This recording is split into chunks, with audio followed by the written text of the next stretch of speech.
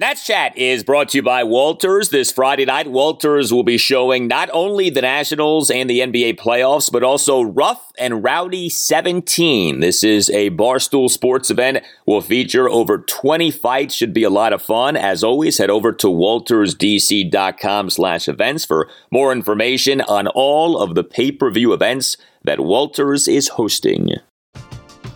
We're driven by the search for better. But when it comes to hiring, the best way to search for a candidate isn't to search at all. Don't search, match with Indeed. Indeed is your matching and hiring platform with over 350 million global monthly visitors, according to Indeed data, and a matching engine that helps you find quality candidates fast. Ditch the busy work. Use Indeed for scheduling, screening, and messaging so you can connect with candidates faster. Leveraging over 140 million qualifications and preferences every day, Indeed's matching engine is constantly learning from your preferences, so the more you use Indeed, the better it gets.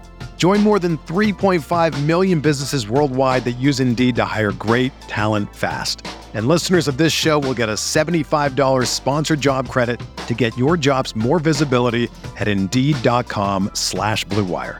Just go to Indeed.com/Blue Wire right now and support our show by saying that you heard about Indeed on this podcast. That's Indeed.com/Blue Wire. Terms and conditions apply. Need to hire? You need Indeed.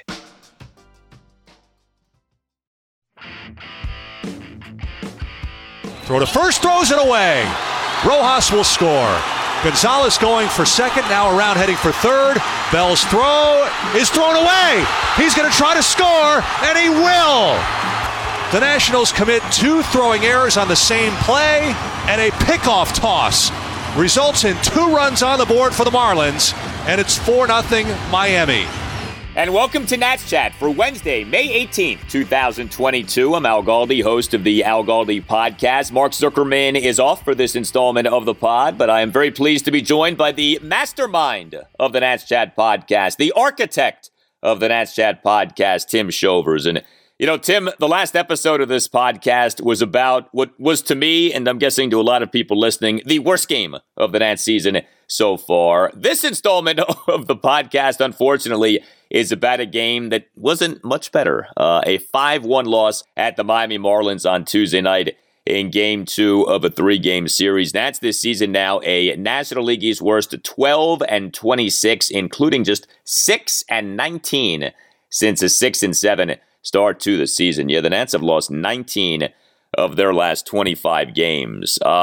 Tim, more bad hitting, more bad fielding, more bad pitching, and now we have some concerns here with Cade Cavalli. We'll get to those coming up in just a little bit, but it's rough right now, man. I mean, you're a big baseball fan. You saw the Nats when they were bad, like a lot of us did.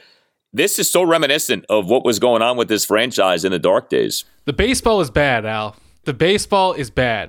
These have been some really tough watches. I actually, before we recorded this, I looked up starting with the Cubs series last year in D.C. That was the night after the fire sale concluded, which the Nats actually won 2 of 3 that weekend. But since then, Al, if you start from that night dating through now, they are 30-69 in their last 99 games. And a lot of those obviously have been blowouts or non-competitive games. We have been exposed to a really bad stretch, and if you sort of extrapolate this out to a 162-game sample size, we're basically watching 50-win baseball. That's the kind of baseball we're getting day in and day out. Yeah, I mean, the Nats are tracking toward not just a 100-loss season, but like 110 losses, maybe even more. You know, now we'll see if they get to that level. I'd like to think that they won't. I'd like to think that things won't be that bad.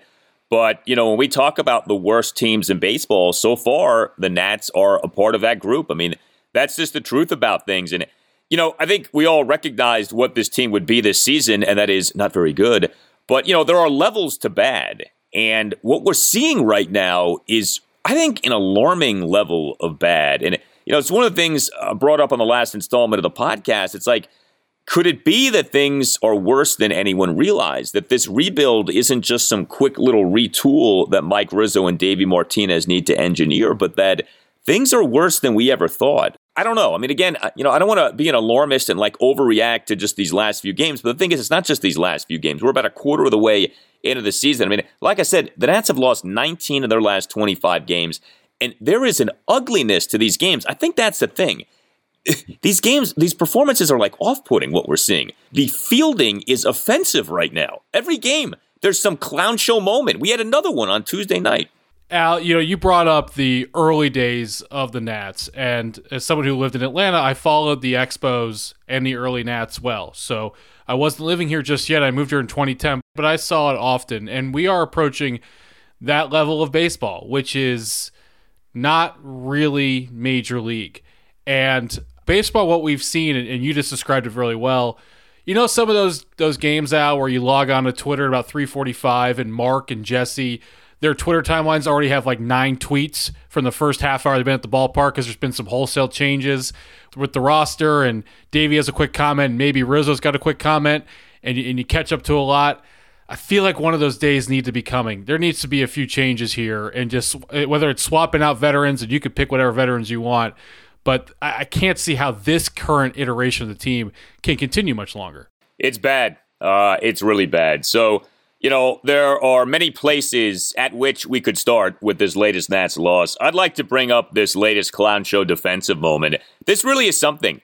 Understand what happened on Tuesday night. The Nats, for a second consecutive game, had a play on which the team committed 2 errors. To do that once is something. To do that twice is something. To do that in back-to-back games, I don't know that I've ever seen that before. And the 2-error play on Tuesday night came in a 3-error inning for the Nats. So Nats reliever Erasmo Ramirez, he on Tuesday night allowed 2 runs, 1 earned in the bottom of the 7th inning. The Nats in this Marlins 2-run 7th committed 3 errors, 2 of which were by Erasmo Ramirez.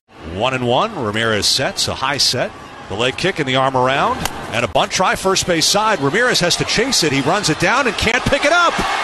By the way, I'd like to know this. Nats pitchers have got to lead the majors in errors this season. It feels like Nats pitchers have committed a truckload of errors this season. Anyway, Erasmo in this 2-run Marlins 7th on Tuesday night gave up a leadoff double to Miguel Rojas. Ramirez then committed a fielding error on a sacrifice bunt by Eric Gonzalez. Had trouble picking up the baseball with his glove. Wasn't an easy play. Got charged with the error. So you had runners at the corners. And then came another 2-error play by the Nats. Erasmo Ramirez committed a throwing error on a pickoff attempt at first base. And then Josh Bell, and boy, his name is coming up more and more in these embarrassing moments here.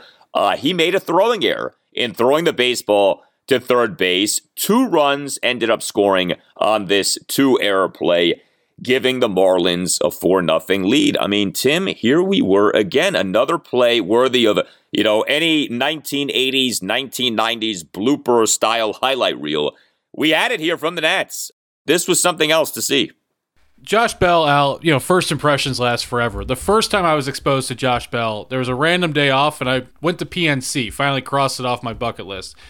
And it was 2017. I was sitting next to a diehard Pittsburgh fan, and he was telling me about the roster, and he said, Josh Bell, he can hit, but he is a really bad fielder. And then a half inning later, he dropped a routine throw from the shortstop. Just so you know where my head is at on all Josh Bell defensive plays. I also do remember last year, remember that bounce throw against Baltimore? Here's the set, the 2-2. Swinging a line drive right field toward the corner, over Soto's head, and 1 hop off the wall. Soto gloves to Karam. Hayes to third's going to stop as the throw in gets by the cutoff man. Now he's going to try to score. Bell throws home the tag by Gomes. He is out at the plate. Huge play there for the Nationals. To nail a player at the plate. So, yeah, this is a long way of saying these throws from him happen. The pickoff move also, I don't know if that's an organizational thing or just we're in a bad stretch. I don't know what's going on there. But you're right, Al. I mean, I didn't see an Elias stat, but that can't be too often. You have back-to-back nights of 2 errors on the same play. Horrible. And, I say this all the time because I think it's important to say, errors are not the ultimate determinant of how you are as a fielder in baseball, right? And I think most people by now are aware of that. That said, errors aren't completely meaningless, and if you're watching these games like we all are, these are, for the most part, legitimate errors. These are not like unfair errors, and in fact, if you're watching these games like most of us are, you're seeing a lot of plays on which errors are not being charged. that are bad defensive plays by the Nats. So it's like, whatever you want to call the bucket of bad defense, that bucket includes plays that are errors. That bucket includes plays that don't officially go down as errors. But yeah, with Josh Bell, we get it, right? He's not a great fielder. He's doing his best. He at times has been okay defensively at first base. I think this season we've seen a lot more bad defensively from Bell than we saw last year. But in an ideal world, Josh Bell is your designated hitter. In an ideal world, Yadiel Hernandez is your designated hitter. But the problem for the Nats is they have a full-time DH in Nelson Cruz. And Nelson Cruz on Tuesday night was back for the Nats. He returned from a one-game absence caused by illness. Good that he's feeling better. We're happy about that. But Nelson Cruz was right back to struggling. There were some encouraging signs within the last week or so. I don't want to say those signs have disappeared, but his last few games have not been great. He's been back to doing as he's done for way too much of this season, and that is not hit. And Nelson Cruz on Tuesday night, 0 for 4 with 3 strikeouts. He left 4 men on base. And how about the nature of these strikeouts? Cruz began the top of the second by striking out swinging on 3 pitches. He began the top of the 5th by striking out swinging on 5 pitches. And then Cruz in the top of the 6th with the bases loaded, 2 outs, and the Nats down 1-0. And your cleanup batter comes up to hit. Now Okert is ready. 3 balls, 2 strikes to Cruz. There go the runners. Here comes the pitch. Swing and a miss. He struck him out with a slider. The phrase cleanup batter comes from the guy is capable of cleaning out the bases, right? If they're filled up, this guy is a good enough hitter to where he can clean out the bases. This is the spot that your number 4 batter is supposed to thrive in. And Nelson Cruz in the top of the 6th in this spot. Again, bases loaded, 2 outs, Nats down 1-0. Strikes out swinging on 7 pitches. Tim, Nelson Cruz is batting .188. He has a .271 on base. He has a .299 slugging percentage. We've asked many times already this season, how much longer is Davey Martinez going to stick with Nelson Cruz as the every-game DH and the cleanup batter? I'm all for giving people chances. I'm not a big believer in just, pulling the plug on someone, especially someone with a track record, quickly into the season. I don't know that it's quick anymore, and I think we're really getting to a time at which Davey is going to have to, at the very least, drop Nelson Cruz down in the order because he has had ample opportunity this season to do well, and he just is not doing well. To me, the only reason why you almost are keeping Cruz in the lineup is the hope of what you can get in mid to late July.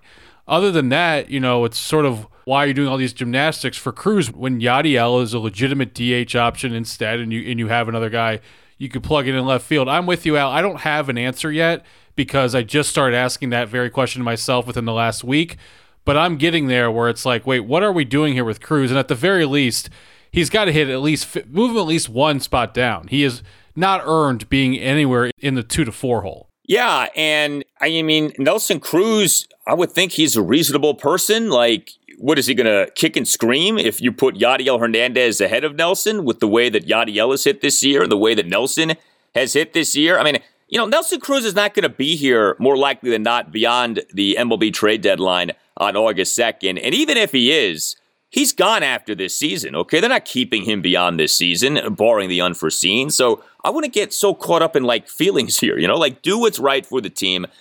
Do what's right for the organization. I mean, look, hopefully he starts hitting, but we've been saying that for a while, and it's still not happening. And you do wonder if this is just, the decline here of Nelson Cruz. Age 41 season, struggled in the second half of last season as compared to in the first half of last season. He's a human being. He wasn't going to be a great slugger forever. We may be seeing the end of Nelson Cruz here. I don't know. I mean, he was doing better within the last week or two. So, you're kind of like, all right, well, what happened to that? Maybe he gets back to it soon, but this really stood out on Tuesday night. Those 3 strikeouts, especially in that big spot with the bases loaded and 2 outs.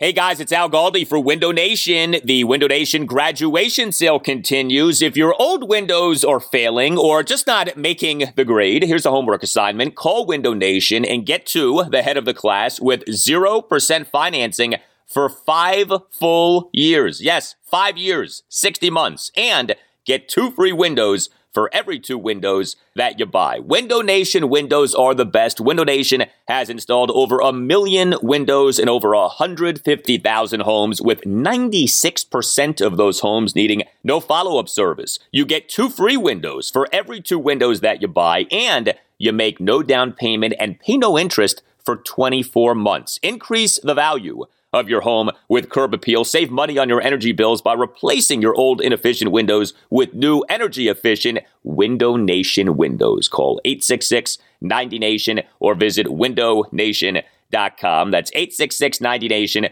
or visit windownation.com. And make sure that you tell Window Nation that Al Galdi sent you. That's 866-90NATION or windownation.com. And make sure that you tell Window Nation that Al Galdi sent you.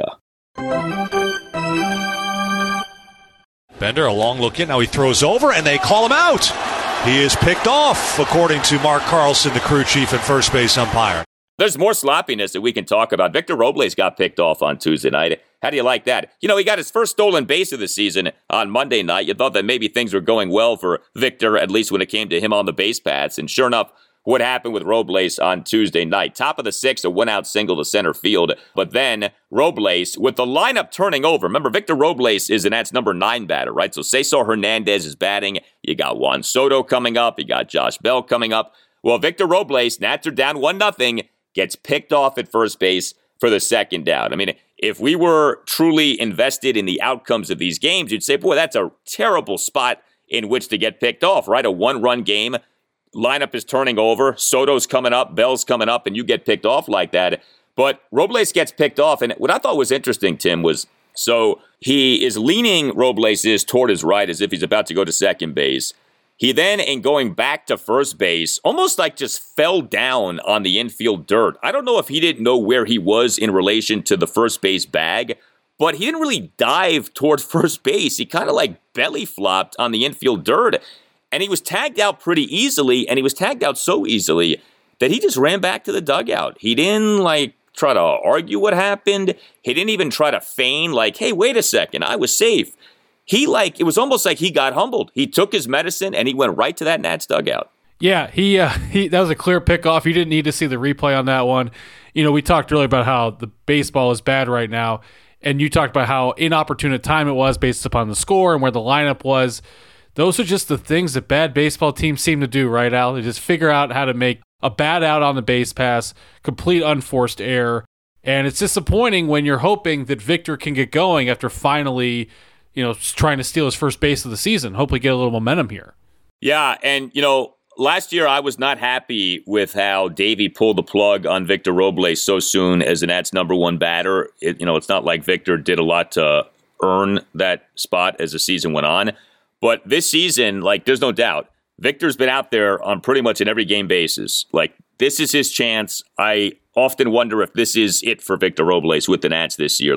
It's do or die. And if he doesn't do well this year, then maybe he's still with the team moving forward, but he's not going to be a starting player for the team moving forward. He's going to become like a Michael A. Taylor and become like a 4th outfielder for this team. But, yeah, he's getting his shot. And something like that, getting picked off like that in that spot, that's the kind of thing that drives Davey nuts. It's the kind of thing that drives Mike Rizzo nuts. Not a smart play. Victor knows that. He's not ignorant of the reality. He gets that. But that was a bad moment for him there. So for the Nats on Tuesday night, just the 1 run. The Nats totaled just 7 hits, double, and 6 singles. Worked 4 walks, 0 for 5 with runners in scoring position. We talked about the latest sloppiness with the defense. The Nats starting pitcher on Tuesday night was Yohan Adon. Interesting outing for Adon. So he was coming off a rather poor outing, that 4-1 loss to the New York Mets at Nationals Park last Thursday afternoon. 3 runs in 3 2/3 innings. His control, again, was a big problem in that outing. 5 walks, a hit by pitch, a wild pitch. He threw 84 pitches, just 44 of which were strikes. Think about that, 44 strikes versus 40 balls. Well, Yohan Adon on Tuesday night issued no walks. That's a huge victory in and of itself right there. Yohan Adon came into the game with a walk rate this season of 6.47 walks per 9 innings over 7 starts. It was good to see that, but like I said, he only lasted for 4 2/3 innings. He gave up 5 hits, a homer, a double, and 3 singles. He issued a hit by pitch. He recorded just 2 strikeouts, but he threw a lot of pitches over the 4 2/3 innings, 84 pitches, and it did look like he was starting to fade. He, in the bottom of the 5th, gave up a leadoff homer to Miguel Rojas to left field for a 1-0 Marlins lead. Still, 1 run in 4 2/3 innings. I mean, he only gave up the 1 run. Didn't last for long. I don't want to try to make this out to be a great outing. It wasn't, but it was improvement. It was better from his last outing, which was pretty poor, so much so that we were wondering if, he might not be long for the Nats rotation. Yeah, I think more important than the amount of runs given up this game, it's the amount of walks issued, and that was a big fat 0. I consider in some portion this outing a success for Adon. I didn't think he pitched particularly well, and then I was pleasantly surprised at the line when he exited the game. 5 hits in under 5 innings, that tallies pretty quickly. I like his fastball, his off speed, especially with 2 strikes. It doesn't seem like he knows how to get guys out just yet, but where I'm going with this is I'm encouraged with what I'm seeing from Yohan Adon and bits and pieces on the nights where he's not walking guys. On the nights where he's walking 6 dudes, I don't have much of a defense there. But overall, I think if you're a Nats fan, feeling a bit better about Yohan Adon. I think you see things to like. The big thing is what you said, the walks, the lack of control. He does throw hard. He has had some impressive outings this year, but the problem is he's had some really brutal ones too. His overall numbers for the year are not good. His ERA is 6.38, but he's a young pitcher, and so you want to see him. Like, at least when Adon pitches, you feel like there's a purpose. I think what's tough right now is like when an Aaron Sanchez pitches, you're kind of like, okay, whatever. Like, if he does well, fine, and if he struggles, even worse, but he's not really taking you anywhere. No one has any faith that Aaron Sanchez is a piece to any extent moving forward. I mean, I guess maybe in an ideal scenario, he pitches well enough to where you can flip him for a prospect. Okay, but, that's not happening right now with the way that things are going for him. At least with Adon, he's young, there's talent, you want to see if the guy can develop into anything. But, it's been tough for him here. So, but, until Steven Strasburg and Joe Ross are ready, until Cade Cavalli is ready, and we'll get to him shortly, Adon probably going to be staying in the Nats rotation, at least for the foreseeable future. The Nats bullpen on Tuesday night had problems too. 3 Nats relievers combined to give up 4 runs, 3 earned in 3 1/3 innings. Steve Cishek allowed 1 run in 1 1/3 innings. He came into the game in the bottom of the 5th, runner on first, 2 outs. Nats were down 1-0. Did induce a grounder for an inning-ending force out. Cishek in the bottom of the 6th gave up a 2-out solo homer to Jesus Sanchez on a bomb to right center field for a 2-0 Marlins lead. Cishek had Sanchez down at 1.02. That was a big homer by Sanchez when it projected 425 feet per Statcast. Cishek really has not been very impressive. You might say he's the biggest disappointment in this Nats bullpen so far this year. I don't want to overstate like the expectations for Steve Cishek coming into the season, but veteran reliever, pretty good track record. He's had problems, feels like more often than not. Erasmo Ramirez, we discussed him, 2 runs, 1 earned in the bottom of the 7th. And then Paolo Espino, he's been a little bit shaky. The secret weapon lately, he's being thrust into these ultra low leverage spots. Paolo on Tuesday night, a run in the bottom of the 8th, during which he gave up a double and a couple of singles. However, though, a listener of ours, Val, attended the game. She tweeted at us she was wearing a Secret Weapon t-shirt and then got to see Paolo Espino pitch. So if you want to see the bright side of the evening. Well, that's good. That's good. And speaking of listeners of the Nats Chat podcast attending this game on Tuesday night, shout out to @FortCircle on Twitter, sending us a photo of him standing behind home plate prior to the game in a glorious Nats Chat podcast t-shirt.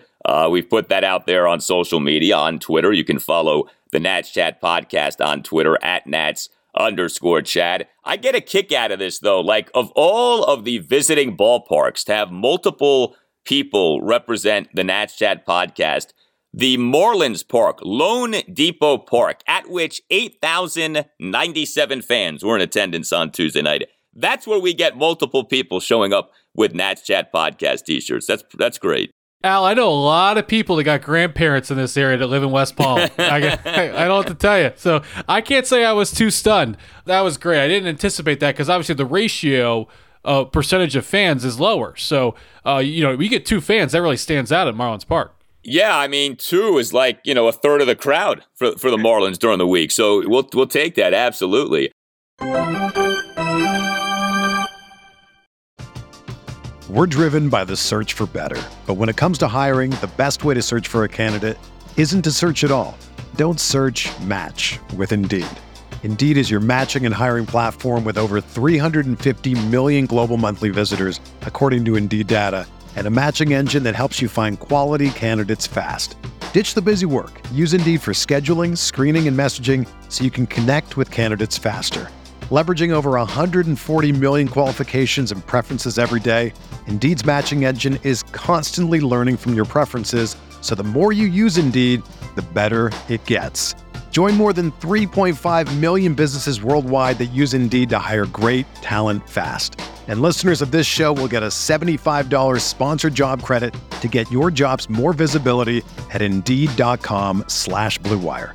Just go to Indeed.com/Blue Wire right now and support our show by saying that you heard about Indeed on this podcast. That's Indeed.com/Blue Wire. Terms and conditions apply. Need to hire? You need Indeed. Hey, it's Kaylee Cuoco for Priceline. Ready to go to your happy place for a happy price? Well, why didn't you say so? Just download the Priceline app right now and save up to 60% on hotels. So whether it's Cousin Kevin's Kazoo Concert in Kansas City, go Kevin, or Becky's Bachelorette Bash in Bermuda, you never have to miss a trip ever again. So download the Priceline app today. Your savings are waiting. Go to your happy place for a happy price. Go to your happy price, Priceline. 1-2 pitch is lifted toward left center, toward the gap. Long run for Palacios. He lays out but can't catch it. It lands in safely. Peterson has scored. Kingery has scored. Maton's scrambling to the plate. He'll score too. And it's a 3-run double for Jairo Munoz. A 4-0 Lehigh Valley lead in the top of the first. All right, as if there wasn't enough bad news for the Nats on Tuesday night at the major league level, we also had this at the minor league level. Boy, I wish we had happier news to be discussing, but we just don't right now. But Cade Cavalli on Tuesday night got shellacked. Cavalli in an 11-5 home loss for the AAA Rochester Red Wings to the Lehigh Valley Iron Pigs allowed 5 runs and got just 2 outs.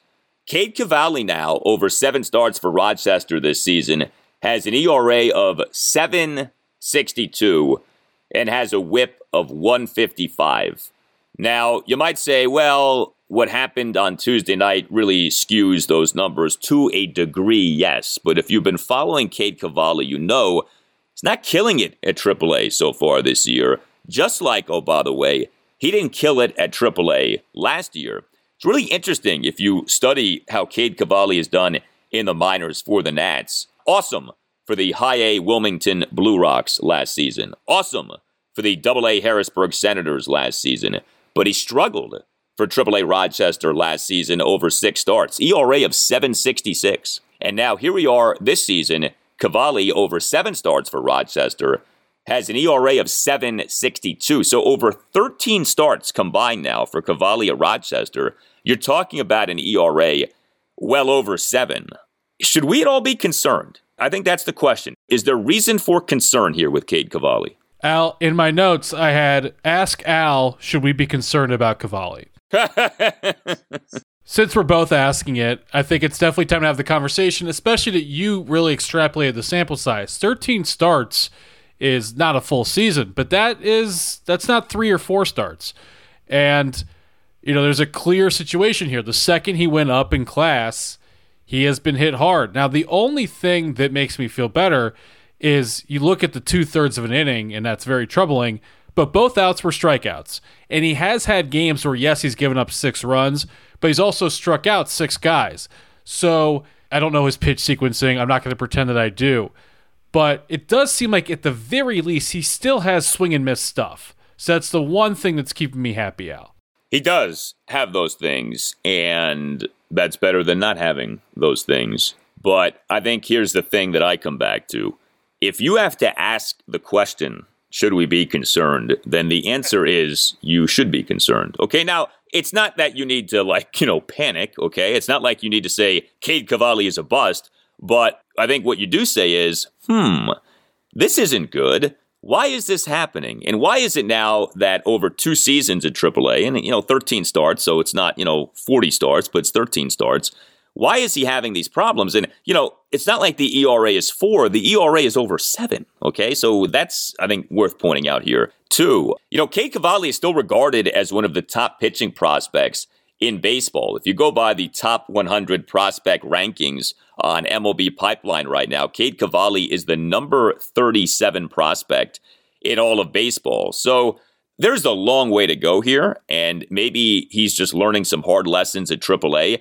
But I think the takeaway ultimately when it comes to the Nats at the major league level is he's probably not coming up anytime soon. I think going into this season, if you would have said, okay, going into June, is Cade Cavalli pitching for the Nats at the major league level? I think a lot of us would have said yes. Don't forget what Davey Martinez said not that long ago. Remember, Cade Cavalli was among the Nats' non-roster invitees to 2022 Nats spring training. After a performance on March 25th in an exhibition loss to St. Louis, Davey Martinez, during a post-game press conference, would not commit to demoting Cade Cavalli. When asked what was next for Cavalli, Davey said, quote, "I think we'll keep him here and let him throw again in 5 days, and we'll see where we're at," end quote. And there was actually some thought at that time of, wow, could Cade Cavalli actually begin the season at the major league level? Well, that didn't happen. His next outing was a debacle, another game against the Cardinals, March 30th. He in relief allowed 11 runs, 10 earned in 2 and 1/3 innings. And now that we're seeing what we're seeing from him at AAA, it's hard to make the argument of, hey, you got to call this guy up right now. I think at some point this season he'll probably be called up. But you know what? Maybe it doesn't end up happening until July or August, maybe September. He's not pitching well enough right now to say that he needs to be summoned. And as bad as the Nats pitching is, the development of Cavalli matters more than anything happening at the major league level right now in terms of pitcher performance. So, yeah, I think this is, of the many disappointing things about this Nats season, you could argue this might be number one, that Cade Cavalli, his performance at AAA has not been such to where he's like banging on the door to be called up to the majors. No, this is the most concerning thing. To me, the two most important things this season were Gray and Cavalli and how they're doing. And Gray has done, I like what I'm seeing from Gray, and this is very alarming. Al, you talk about, you think you'll see him by the end of this season, maybe, and September and August are a long way away. But right now, it's tough to see him making his debut in 2022. He's going to have to really turn it around over the course of the next few months. It's hard to say because Cole Henry's innings have been short, but almost at this point, if you ask me who gets promoted first, Henry to Rochester or Cavalli to Washington, right now, I guess if I had to pick one, I'd lean towards Henry. Yeah, and I brought this up off the air to Mark the other night. Is it at all possible that Cole Henry ends up being called up to the majors before Cade Cavalli? Now, that still would seem rather unlikely because Cole Henry has to do well at AAA, and for all we know, Cole Henry might pull a Cavalli and, be dominant at AA and then struggle at AAA, but it's not been good for Cade Cavalli at AAA. This is over multiple seasons now, albeit over 13 total starts. So, it's not a massive sample size, but it's not a nothing sample size. And it's not just, again, that he's having some issues. It's that his ERA is over 7, okay? That's really bad. So we'll see. But this is a huge deal, the development of Cade Cavalli, and hopefully the Nats are able to get him on track. He does make his major league debut this season. He looks great, and we can laugh at what happened against the Lehigh Valley Iron Pigs on this Tuesday night. You tell us what you think. You can hit us up on Twitter at Nats_chat. You can email the podcast, natschatpodcast@gmail.com. We've gotten a lot of great emails in recent days. I want to read you this email. It comes to us from Owen Ranger. He says, on today's episode, so this is written for Tuesday, Mark and Al talked a little bit about clubhouse atmosphere and guys feeling like they can express themselves through their play and otherwise. Who are the clubhouse leaders now? It used to be Zim, Max, and Trey before the trades last year. All of them brought a ton of personality on and off the field. Who has replaced that? I think that's an interesting question. I think the topic of leadership can be overrated, and, leadership is kind of a cliche thing, and it's this abstract concept, and what exactly is leadership? I think it's different things to different people. But to Owen's point, you think about, the people who in theory should be the quote-unquote leaders, right? Steven Strasburg, well, he's not pitching for the team so far this season. Patrick Corbin, well, he's a really bad pitcher right now, Maybe he's a leader, but I wouldn't be stunned if he isn't, given kind of where his career is at. Juan Soto should be a leader. He's very young, but you would think he would check that box. Josh Bell, Nelson Cruz, okay, but, Cruz is struggling big time right now, so his leadership, quote unquote, only goes so far. I mean, the Nats have a lot of veteran players, right? But so many guys aren't doing well. I'm not sure how far you can go with your leadership when you're not performing well. And I think that's an issue for the Nats here. I'm a big believer in leadership. I think that stuff really matters in the dugout. I don't have the numbers to quantify it. It's just sort of a feel thing, having watched the sport. The one thing where, we're not behind closed doors, I do wonder who is the guy that closes the door after these last 2 games. And we've now had 3 embarrassing plays in under a week. It says this expletive stops now. Is that guy on the team? I hope so. There's plenty of options you just laid out. But you knew that Max Scherzer would have said that. I thought Scherzer's leadership was so valuable on top of, obviously, his right arm, which was most important. So to Owen's point, usually bad teams and leadership, that relationship is strong, and I hope to see more of it as things hopefully turn around. Yeah, the truth may be that the leader is the manager, Davey Martinez. And, I think about Davey, and certainly the state of the Nats is not the fault of Davey. I think we all get that. But this sloppiness doesn't reflect well on anyone, including Davey and his staff. And it may not be that the sloppiness is the fault of Davey and his staff, right? But when you're watching this, you say to yourself, boy, do they work on these things? And of course the answer is yes, the Nats work on base running and work on fielding. But boy, those things have been so bad for so much of this season that you do start to call things into question. And, if nothing else, I would think Davey is embarrassed for himself of and not that he would ever say this, but it's you're making me look bad, you're making my staff look bad. Again, he's not going to say this to the players, but internally, that's got to be a thought that crosses his mind, because if you don't know better and you see some of these moments that we're seeing and that we're talking about, 2-error plays and, guys getting picked off and Nats players routinely being thrown out at home plate, you're like, who's running this ship? Right? Who's teaching these guys how to play? Who's instructing them? So it's not a good look for anybody right now. And all we can hope is that things get better, and we shall see. Well, keep the feedback coming to us. Hang in there. We are all in this together. Remember, the Nats Chat podcast is with you after every Nats game day. You can tweet us at Nats_chat. You can email us natschatpodcast@gmail.com. If you are a Nats fan, if you're looking for in-depth Nationals conversation, you get it on this podcast like you get it nowhere else in the Washington, D.C. market, and we appreciate all of you for being with us here for the Nats Chat podcast. You can get yourself a Nats Chat podcast t-shirt and wear it to Lone Depot Park like some of our great listeners have by going to natschatpodcast.square.site. That's natschatpodcast.square.site. All Nationals radio highlights on Nats Chat are courtesy of 106.7 The Fan. Mark Zuckerman will be back with me on the next installment of the Nats Chat podcast. For Tim Shovers, I'm Al Galdi. We thank you for listening to this installment of the Nats Chat podcast. And we have solicited for your memories, your stories from that Nationals 2012 National League East winning season, the breakout season for the Nats in D.C. This is, of course, the 10-year anniversary of that season. And so we'll leave you with these memories from John Walker in Alexandria, Virginia. Good morning, Alan Mark. This is John Walker, Alexandria, Virginia, responding to your request for memories of the 2012 Nats season. I'm recording this while in Sandwich, England, the far southwest of England, further showing the global reach and future domination of the Nats Chat podcast. Harken back to my memory of 2012, which was mostly the epic meltdown in Game 5. I've got some sub-memories associated with it. First is that I was in New York City. I was dark on the phone for a couple hours because I was watching my daughter perform. When I came out of that performance, I had a note from a friend of mine who shall remain nameless, let's call him Harvey, saying, Harper just hit a 3-run home run in the bottom of the third, Nats up 6-0. I like our chances. I chastised him at the time for being a jinx. Henceforth, he has been known, of course, as Harvey the Jinx. Next memory is of the 8th and 9th innings. feeling pretty good when the Nats got the insurance run in the bottom of the 8th. Then, of course, the top of the 9th happened. And I remember thinking, this is one of the most epic, soul-crushing, mind-numbing meltdowns I've ever seen.